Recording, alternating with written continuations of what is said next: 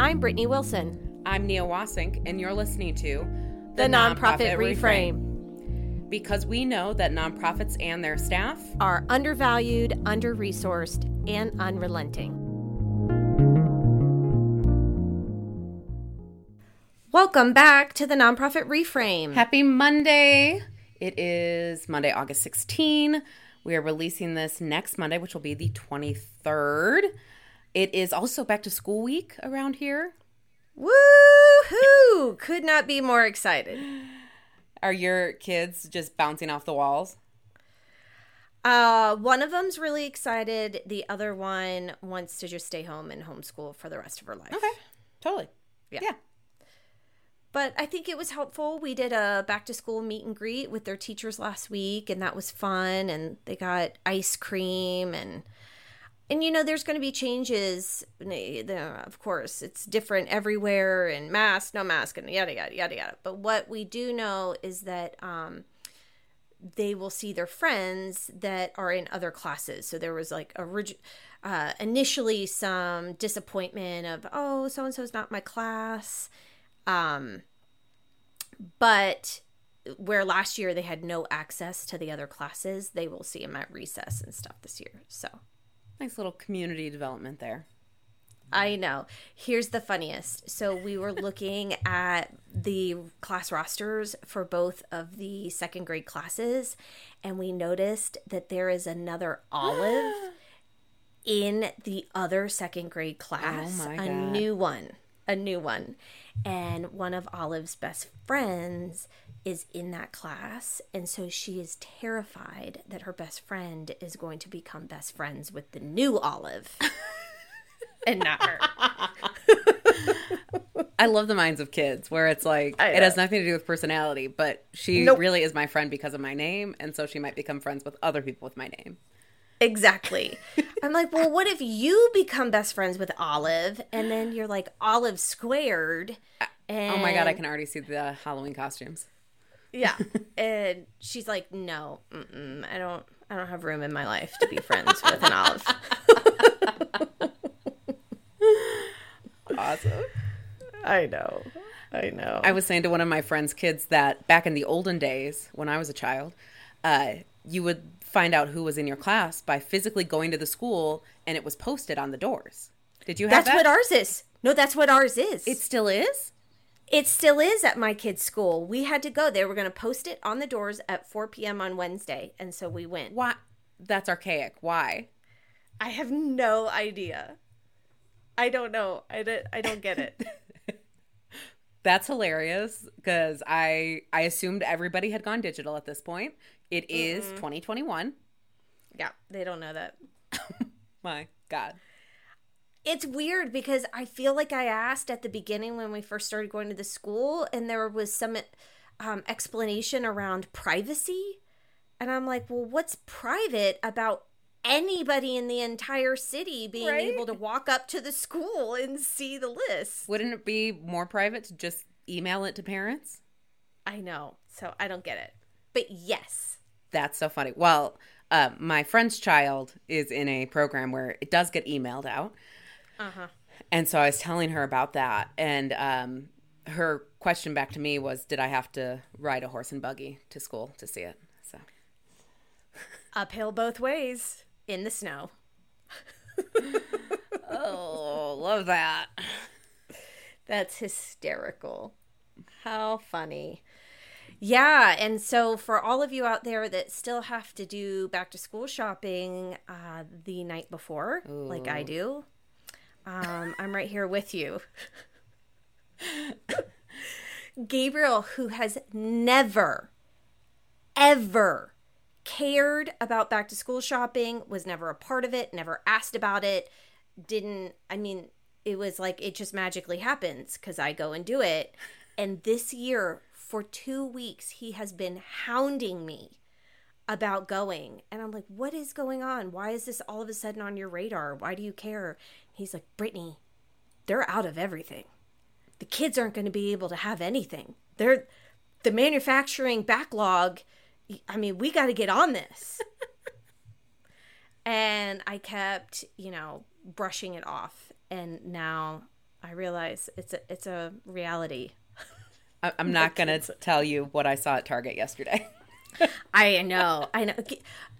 Olive's like, can I go with you to pick out my book bag? I'm like, I don't think so, because I'm pretty sure there's going to be 2 options. Like, and by options, I mean like only 2 left. Oh, well, we'll figure it out. Well, good luck to you and the Wilson children this week. I'm sure all of the Nonprofit Reframe community is holding you in our hearts. Thank you. As I'm like, where are the number 2 pencils? Why do they only have college ruled notebooks? I need wide ruled. I was talking to another friend of mine last night with kids and just like, hey, how you 2 doing? I know it's a busy week. And she was just saying it's like an absolute shit show. And she's like, oh my gosh, what about you? And I was like, it's actually the greatest because nobody wants to have meetings because they're so stressed out about back to school. So I'm going to catch up on things this week. I can't wait. Yeah, well, speaking of which, Gabriel also has a huge project at work tomorrow morning that he did not realize was scheduled the same day as first day of school. So I've got multiple people in the household anxious for tomorrow. So I cannot wait till Wednesday. Yes, 48 hours. You can do it. 40. I could do it. I could do it. Well, to lighten the mood, you want a little joke? Give it to me. It's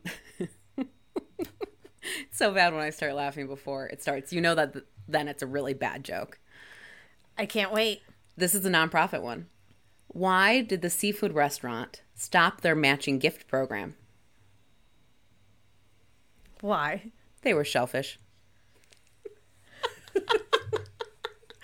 Why would a seafood restaurant have a matching gift program? It is just about the pun. Are you seriously dissecting the joke right now? And this one, not the one with a horse walking into a bar? Thank you, Brittany. I love it. I love it. That's a good one. Well, speaking of shellfish, what are we talking about today? I'm missing that segue, but... In my head, it went to board members. Are you calling board members selfish? Sometimes. Not all the time. Sometimes. Those are the board members that we don't like to focus on. Interesting. Today, we are covering vetting. So last week, we did recruitment. We talked about using matrices, defining, really what kind of candidates you're looking for, going out, finding those individuals. Now's this big spot of how do you determine that they're a good fit for the organization? How do you determine that for them, it's a good fit? Really both sides of it. So what's this period between identification and actually getting them on the board? Which this is the step that I have been a part of a lot of organizations that they just skip right over. Right? Yeah. The ones that are just like, oh, you want to be on our board? Great. You're on it. Awesome. Welcome. I love the ones too where it all happens at one board meeting where like they introduce the candidate at the beginning and they're like, here's Sally Sue. She's interested in being on the board. Okay. All in favor? And you're like, wait, what? Oh my God. Yes. That has happened. And then she's expected to stay and like vote on shit. Yeah, and I'm sitting there like, what if she is going, what is this organization? This is not what I was thinking this was about, and I don't want to be a part of it. And then they just put her on the spot and say, let's vote her in. So actually, that just reminded me, there was a board, and I was recruited very specifically because they really need to build like their board governance. Like everybody who was involved were parents of kids in the program, not really like nonprofit board experienced. And so I came in, they had me do a little intro. And then they told me I was done for the night, which was great. I appreciated that they didn't make me sit in the room while they voted.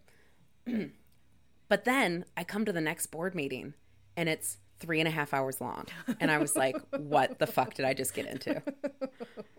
I clearly did not do my due diligence as a prospective board member. They're like, oh, by the way, we meet weekly, and it's going to be a 4-hour meeting.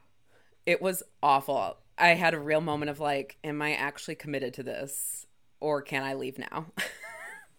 So what are other ways that you've seen people or organizations, I should say, vet potential board members. One is where, that I've seen, is where the CEO just goes out to coffee with said candidate. Yes. And then it's just decided. Yep. They were nice. They gave me some platitudes. They appreciate the way I run the organization. Now you're a board member. Right. So I do recommend that whatever process you choose, that it involves more than just one solitary person in the organization. Yes. And here's where, like you were talking about, especially last week, like where that process really comes into play. Ideally, they are meeting with a couple of board members. Could be from your nominating or governance committee, could be the board chair. And then ideally the CEO, executive director, and hopefully also their fundraiser, development director, something like that. So this is, part of those interviews are really understanding their background, their skills, how they're going to plug in, right? You're starting to think of, all right, what role would be appropriate for this person if they were to join the board? But it's also making sure that they are coming in eyes wide open. Like, how does the board chair actually like to run meetings? How do we hear from different voices?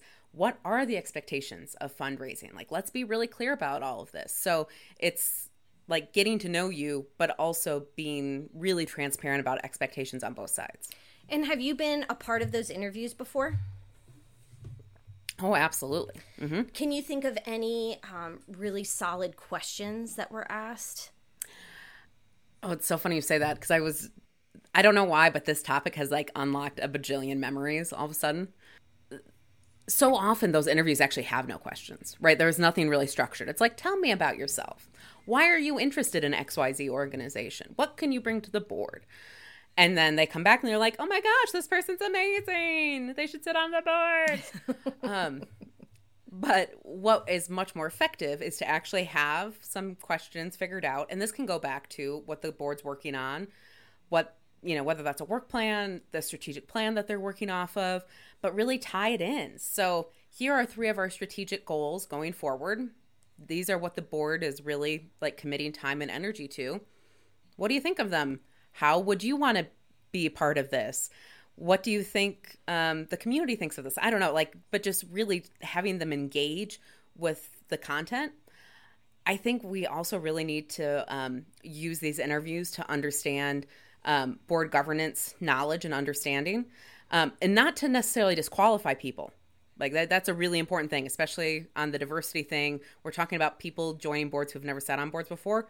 Just because they don't know Robert's rules doesn't mean they shouldn't sit on your board. Right. But that informs how you orient people. Sure. Absolutely. I think it's really important to ask, obviously, do you have any prior board experience? Mm-hmm. What did you think? What did you like about that experience? What did you not like? Or what do you think worked within that specific board? And what gaps or holes did you see?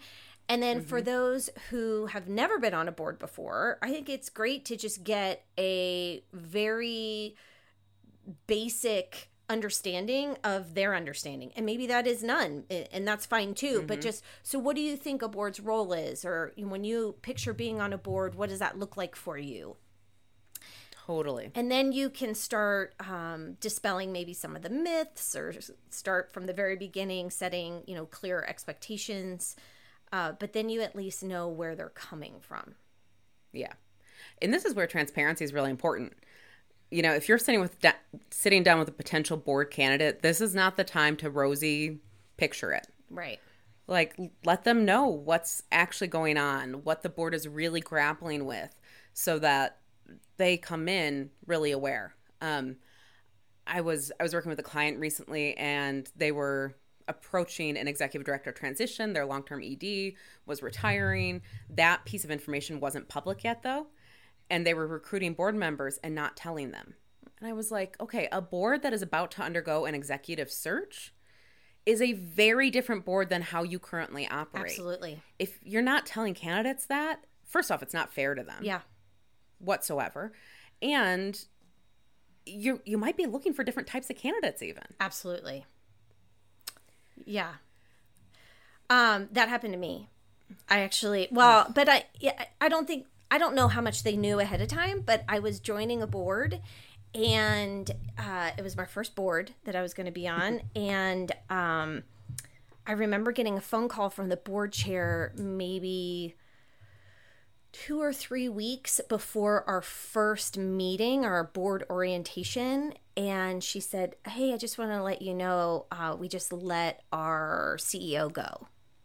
Ooh. Yeah.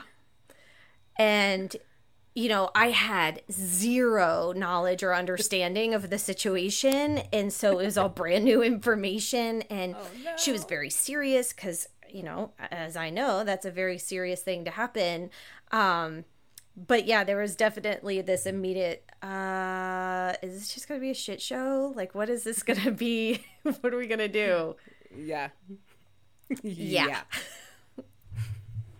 So, oh well, I chalk it up as experience, you know, went through kind of that whole process. And you're right, the board's role shifts dramatically, you know, when a CEO, especially when it's kind of happens very quickly, and then they're just, you know, maybe they have an interim lined up, maybe they don't. The board takes a more hands-on role that they normally don't take in operations and understanding what's happening day to day. Well, yeah, and in understanding all of that so that they can hire the next person properly. Like, hiring of a chief executive takes a ton of time and energy. And so for most people joining a board, that's going to be the time when they are spending the most ever volunteering with this organization. You know, you've got interviews, you've got interview prep, you've got all of the conversations about who do we want, why do we want these skills and abilities. It's a ton. And so you got to be honest if that's happening. Yeah, absolutely. On the backside, you know, I do a lot of trainings for people who are interested in joining boards, especially folks who are interested in joining their first board. So I have a whole series of questions that I give them to ask during those interviews. You know, some of them are the basics, expectations wise. How many hours a month? What time are your meetings? Am I expected to sit on a committee? Then some really pragmatic things like, do you have directors and officers insurance? Is it up to date? Right. And I always tell anybody I'm training, I refuse to join a board that does not have D&O insurance. That is what protects you as board members. And you don't want that liability if the insurance isn't there. Absolutely. And then things like, what's the relationship like between the board and the executive director? How does the board handle conflict historically? How is the board engaging in conversations about diversity, equity, and inclusion? So all of those can help really set up a picture of what's it like in there? How are folks engaging? You know, if a board were to be interviewing me and I ask how they handle conflict and they say, oh, we don't have conflict, that is a huge red flag. Red flag. Absolutely. And again, where hopefully with multiple people doing interviews, you know, if you've got 2 board members together, executive director and development director, hopefully you're getting some really robust responses on these kinds of questions. What are other things that you have seen people do or organizations to vet potential board members? I could think of one of them, actually, just right as I said that. And that is not having a direct line to the board. So asking candidates that you think might be interested in participating in a different committee, volunteer committee, first. Mm-hmm. I think that is actually one of the best things we can do in vetting board members. You're going to find out how people show up. And that both means, like, do they actually attend the meetings? But also, like, how are they interacting? What kind of questions are they asking in these meetings? And that will help then let you understand what kind of a board member they're going to be. But it also really gives them an opportunity to engage with the organization in a way that most of them probably haven't. You know, especially if we're looking at bringing new folks in, we really want them to feel like they understand the work that's happening, the people that are involved, and feel like they've got a place to belong here, so that then their transition to the board is that much smoother. Absolutely. And, you know, that's why I like when an organization has a set board recruitment timeframe and process. So if it's happening, let's say in February and you're in July, you can outline all the ways that this candidate can stay involved with the organization, maybe attend an event or maybe volunteer in one of your programs. I personally think that every board member should volunteer in at least one program of the organization before becoming a board member. Yep. Because absolutely, I can't tell you how many times I have been part of an organization where the board member joins and really has no idea what the organization does. Yeah, absolutely. Well, and I think you bring up such a good point there too. So let's use that timeline. So in February, they join a committee or they start volunteering some shifts within your programs. If they don't show up, right, if they aren't engaged, then you have just dodged a bullet. Yeah. Like the number of times that people say, well, we're going to lose them. Right? Like, if we don't involve them right away, if we don't get them right on the board, we're going to lose them. I'm like, then they probably actually aren't good board members. Right. If they can't spend 4 months being involved in some other ways before joining the board, then it worries me that they are actually just in it to like build their resume or something else. But spending a few months being involved in other ways should feel really fulfilling because they care about the mission and that's what you're there to do. Well, I always think of how silly it is when you have board meetings and let's say they're every other month. So you only have 6 a year and you plan in maybe 5 to 10 minutes of a mission moment to talk about the programs and you have a program staff come and talk about it.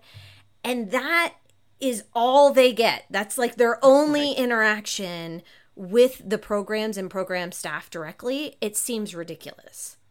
But yet they are in a position to be making decisions for the organization that ultimately impacts all staff and the programming. So I don't know. I feel like there needs to be more asked around getting to know what the programs are before jumping into a leadership role like a board member. Absolutely. Well, and what you said right there is the key thing. Like, we forget that boards are leadership roles. Right. Like, it's not just another volunteer gig. And so to really make sure that it's a good fit, it's okay to spend more time doing that.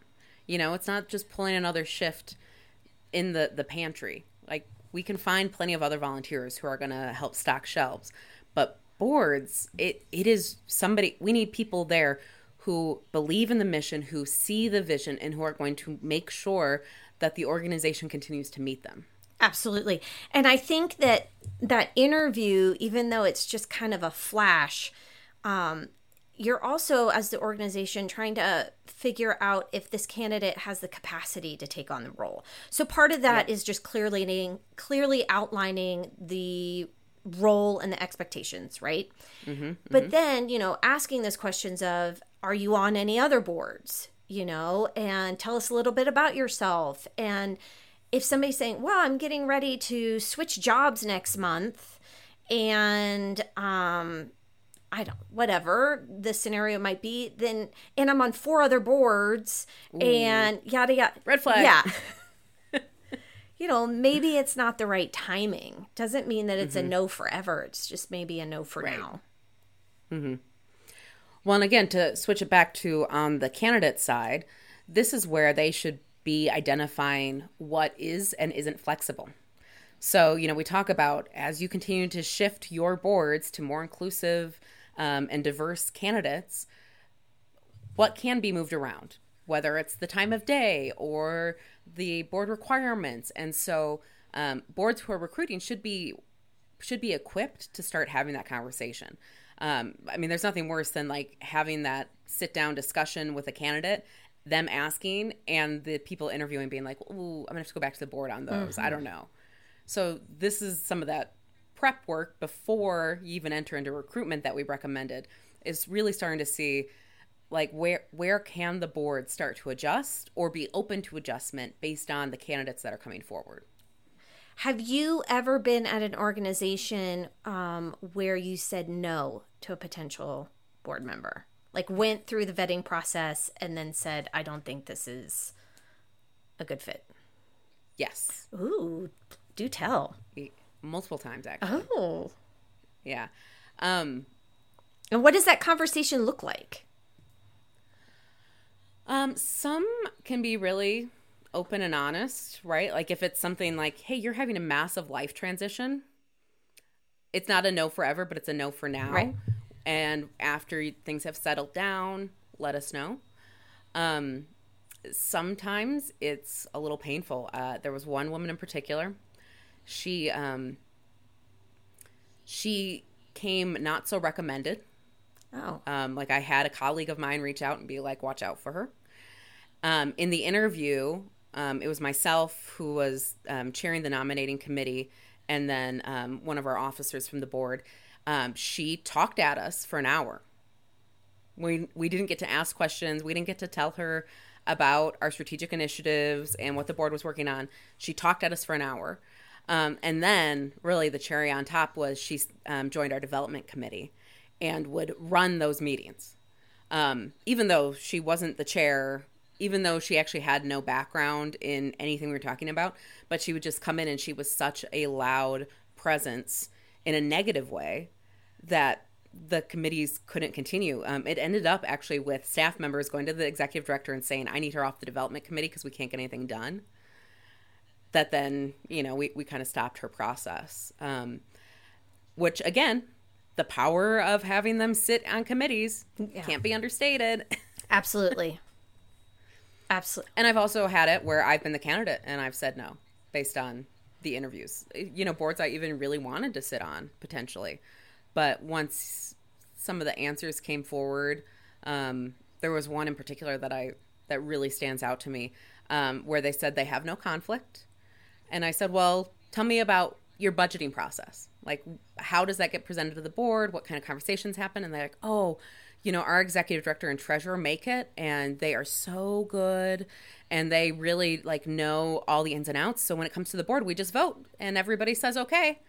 And I was like, well, how does your budget actually promote your strategic initiatives? You've got a lot of growth that you're planning based on your latest strategic plan. What kind of risks are you taking financially? And she was like, oh yeah, we don't do that. This year's budget is basically the same as last year's. I was like, okay. So you're not actually trying to move forward on things at all. You're a rubber stamping board. Great. Well, that's why your training for people who are interested in joining a board is so critical, because so many times, I mean, you're asking all the right questions, but you're asking all the right questions because you've been in the nonprofit sector, for decades, and you have been on both sides of that table as both a board member or an ED or a staff member. And so you are equipped with that knowledge. And, for a lot of board members, they've never seen nonprofit financials before. Right. They've never gone through a strategic planning process. So they don't know how that's supposed to tie to the budget. They don't have a sense of what an organization should be spending on overhead versus programming, and the myth that it is. Which is irrelevant. The myth that it is. That was a test. Okay. Right. And so I think that's great that you offer that. Mm-hmm. Yeah. I want to go back to your earlier question, which was what else should be done? Mm-hmm. There's usually some sort of application form that gets filled out. But I just want to kind of caution folks here. Lengthy applications usually don't do anything. They don't tell you anything new. They aren't actually shared with the board. So having, a simple application, why do you want to join the board? Why do you believe in the mission? And then having people attach a CV or a resume is probably going to give you what you need without it being overly burdensome to candidates. Mm-hmm. Because that's the next phase of all of this. So you get their application, you do some interviews. What actually goes back to the board? What do you actually share back with them? Because it is not one person's decision. If you are the chair of the governance or nominating committee, you don't get to decide who sits on the board. Some of this has to be relayed back. And that piece often gets missed. Yes. Yeah, I mean, I've seen it where essentially the nominating committee makes their recommendations, right? Mm-hmm. So they do the vetting. From that, they kind of distill it down, pick their top candidates, and then present them back to the board. But rarely do I see that as a full discussion and more of just, this is who we choose. Okay, approve. Yep. Move forward. Yep. And half the time, the candidate is actually just sitting on the other side of the door. Right. Which is also dumb. Let them in. Hey, now you're a board member. You can all come in except for you. I'm sorry. They said no to you. That's always my question when boards do that. Like, if the board votes this down, what are you going to do? Go out to the hall and be like, you can go home now. What the fuck? You, like, give roses to the ones. You have your own rose ceremony. Yeah, it's so dumb. So, in that context, here's what my recommendation is. Allow candidates to come shadow a board meeting. Exactly. Have an opportunity for them to introduce themselves, allow board members to ask some questions. The nominating committee maybe has shared information in advance. That's kind of the ideal. If not, make sure you do it afterwards, and then have the vote at the following meeting or in a special session. That then allows the candidate to see how do things operate, what do board meetings look like, gives them a chance to back out if it's not for them. And then it gives the board an opportunity to actually have a discussion. What are the strengths and weaknesses of these candidates? What will they bring to our board? How will this further our goals? Because just saying Sally Sue ticks these 3 boxes that we developed in our matrix is not sufficient. Yes, and it goes back to what you mentioned earlier around... So where I have seen this rushed is when 2 things. One, there's not a timeline that has been outlined and publicized, so people go into it aware of when the process begins and when the process ends. And 2, when then the CEO or ED or someone, maybe a fellow board member, is saying, but I really want Sally Sue on here. And if we do it that way, that means that she's not actually on the board as a board member for 3 months. And I'm afraid that we're going to lose her. And so it goes back to your point of that should be a red flag then. I mean, if she's not willing to go through the process and audit a board meeting to see if that's even something she wants to be a part of, having another board meeting where it's discussed and decided if she's on, and then coming the following board meeting, then it's probably not meant to be. Mm-hmm. You just reminded me, though, of another issue. Let's say you have a candidate. Again, we're going to go with the February scenario. It's February. We're going to have them come shadow in June, vote in July, bring on in August. You start them in February, and then nobody from the board remembers to, like, reach out to them. Yes. And so it's just months of silence. Yes. And then all of a sudden it's like, oh, shit, did anybody invite her to tomorrow night's board meeting? Because that's, like, when she's supposed to meet all of us. Like, if you are part of the nominating committee, make sure you have checkpoints throughout that. Like, making sure, hey, did you connect in with this committee? Hey, here's an event we've got coming up. We'd love to have you join us, right? Like, this is the integration process that needs to be happening. And having all those deadlines written out in advance helps, but you still need to have the kind of shepherd of the sheep to get them from interest to onboarding. Yes, and that includes for those who don't make it on.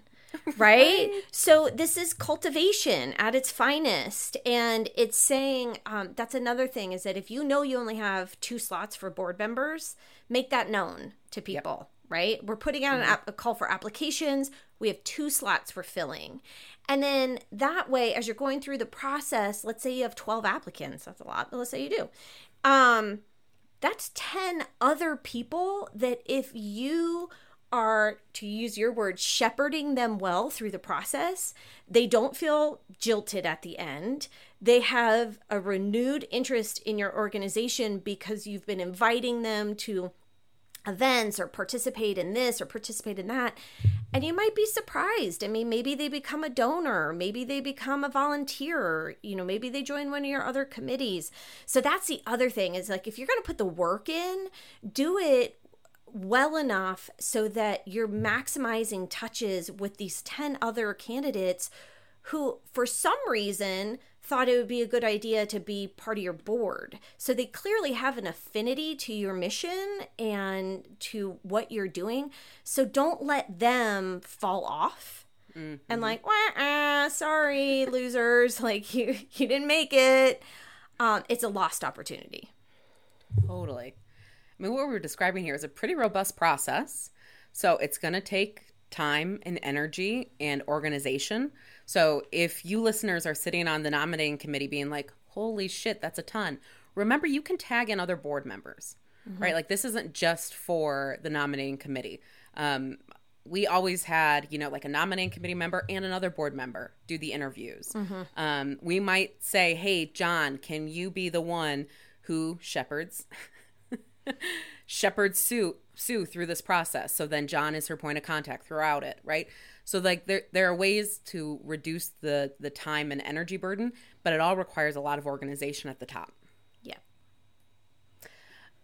This is maybe a too niche of an experience, but since this is our podcast, I'm going to share it. Because, sometimes you just got to tell your stories. Let's hear it. So this was a board that I was interested in, and they asked me to join like a time-limited task force for a specific project they were working on, that I had some specific skills that they thought I could lend to it. I think this was probably fall, and they weren't onboarding until January, February. So it was like, 3-4 months. Like, great, absolutely. Love to dive in and start learning about things. The problem is I was the only non-board member, and nobody had thought that through. So I didn't have access to, like, this is a basic logistical thing. I didn't have access to a lot of the documents they were talking about because I didn't have access to the board drive. I had no real decision making. Right. And so I would sit in these meetings and make these recommendations, and they would basically be like, oh, that's nice, Nia. We're going to do our own thing anyway, and you don't get a vote. So it felt really, really demoralizing and shitty on my side. Sure. The fact that I joined their board is still a mystery to me because all the red flags were there. I should have known that it was going to be a shit show. But anyway, I joined their board and left as soon as I could because it was just as awful as I could have anticipated. But this is, again, where I think organizations are just like rushing to get people involved and not really thinking it through. Like, it would have been great if they had thought through, how do we ensure that a non-board member can actively participate in these conversations? Right. Do we even want that voice in the room? Which for them, the answer would have been no. Right. And it would have been really helpful to me. I would have gone and sat on another committee instead. Right. It's just a waste of everyone's time. Everyone's time. Mm-hmm. All right. Well, I think that pretty much wraps it up. I mean, we want to hear from you. So again, we're doing our listener episode is coming up. We want your stories. Again, it can be on the identification process for board members that we talked about in last week's episode, or now on vetting. What are ways that you and your organization have come up with vetting potential board members? What's worked? And what, we always like to hear what didn't work.